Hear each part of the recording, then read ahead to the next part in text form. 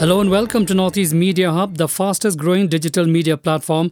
I am Adalbert Dakhar with the latest Hub news. Be informed, be alert. Here is an important public announcement. Walk into any vaccination site on vaccination day and get vaccinated. No prior registration on CoWIN is required for vaccination. Don't forget to carry a valid ID card for registration during vaccination. For further details, updates, visit nhmmeghalaya.nic.in or call toll-free helpline 14410, issued in public interest by National Health Mission, Government of Meghalaya.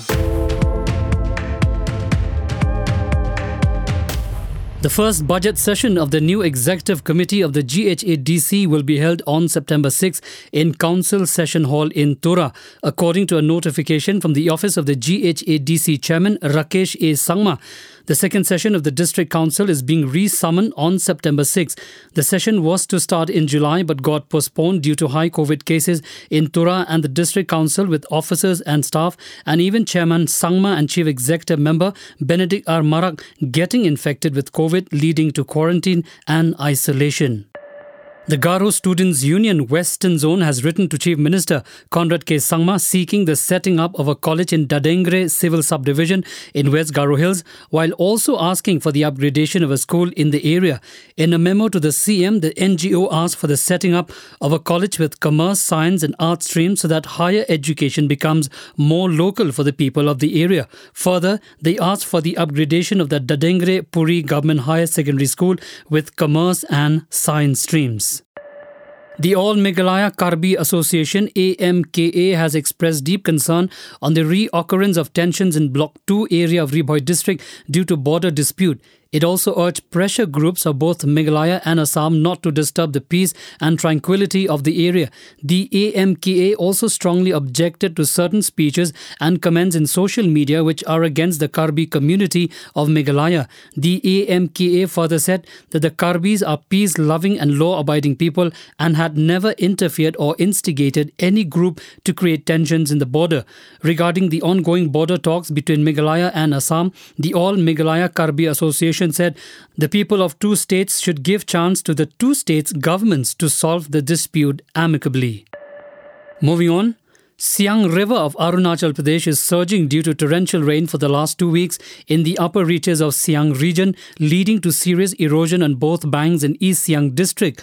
A strong course of Siang River is taking a critical turn towards its left bank and posing serious erosion at Sigar, Borgoli, Seram, Konkul, Namsing, Gadum and Mer villages at Mebo subdivision in East Siang district. The rising water of the river has already washed away primary school at Sigar and a girls' hostels at Borgoli village.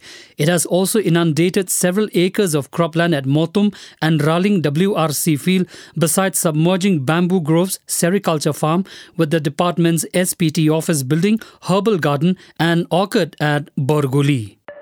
Bodoland Territorial Council BTC Chief Pramod Boro said the council administration has decided to rehabilitate thousands of Santals, Bodos and people from the Muslim community who were displaced from their villages during ethnic riots and terrorism since 1996.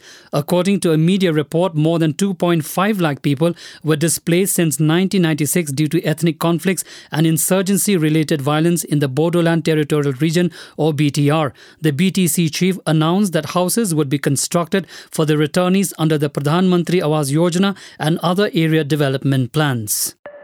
The world-famous Kaziranga National Park KNP has been submerged 70% after the water of Brahmaputra River rose over the danger level. The whole KNP has come under the flood water and the animals have shifted to highlands constructed inside the park. 70% of the park was affected due to the flood and till now 4 animals have died. Field Director of KNP P. Sivakumar said last year 90% of Kaziranga National Park was under flood water. The authorities of the Kaziranga National Park or KNP in Assam have started using time cards to vehicles to regulate traffic in animal corridors along the National Highway 37 in Kaziranga.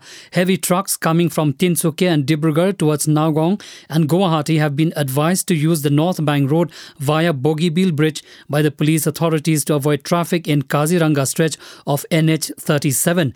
Notably, a hawk deer died along the National Highway 37 in Assam's Kaziranga after being hit hit by a speeding vehicle late on Saturday night. Following the death of the hog deer, the KNP authorities have urged the commuters to drive slowly while plying along the national highway in Kaziranga. A 23-year-old woman has been arrested by the Tamil Nadu police for allegedly torturing her 2-year-old child.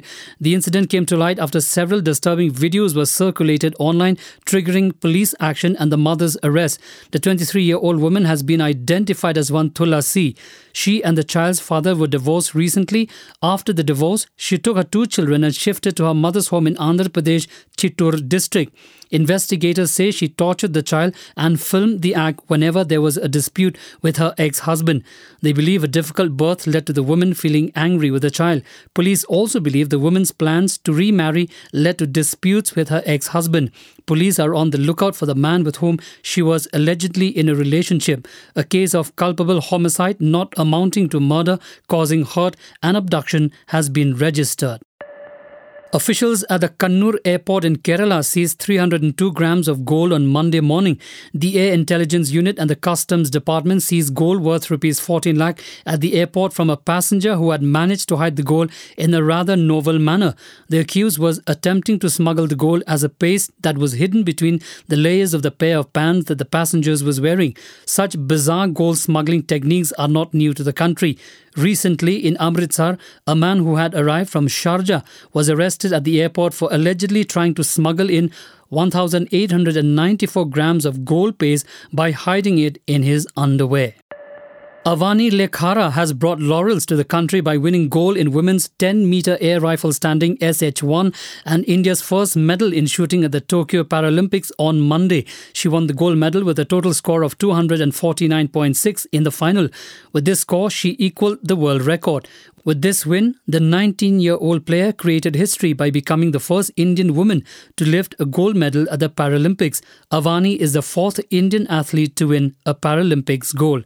Thank you for listening to our podcast. For latest news and updates, follow us on www.hubnetwork.in. Download Hub News app in your mobile from Google Play Store and Apple App Store. For promotion and publicity, write to us at info@hubnetwork.in. Thank you. Kublai Shibon. Mithela.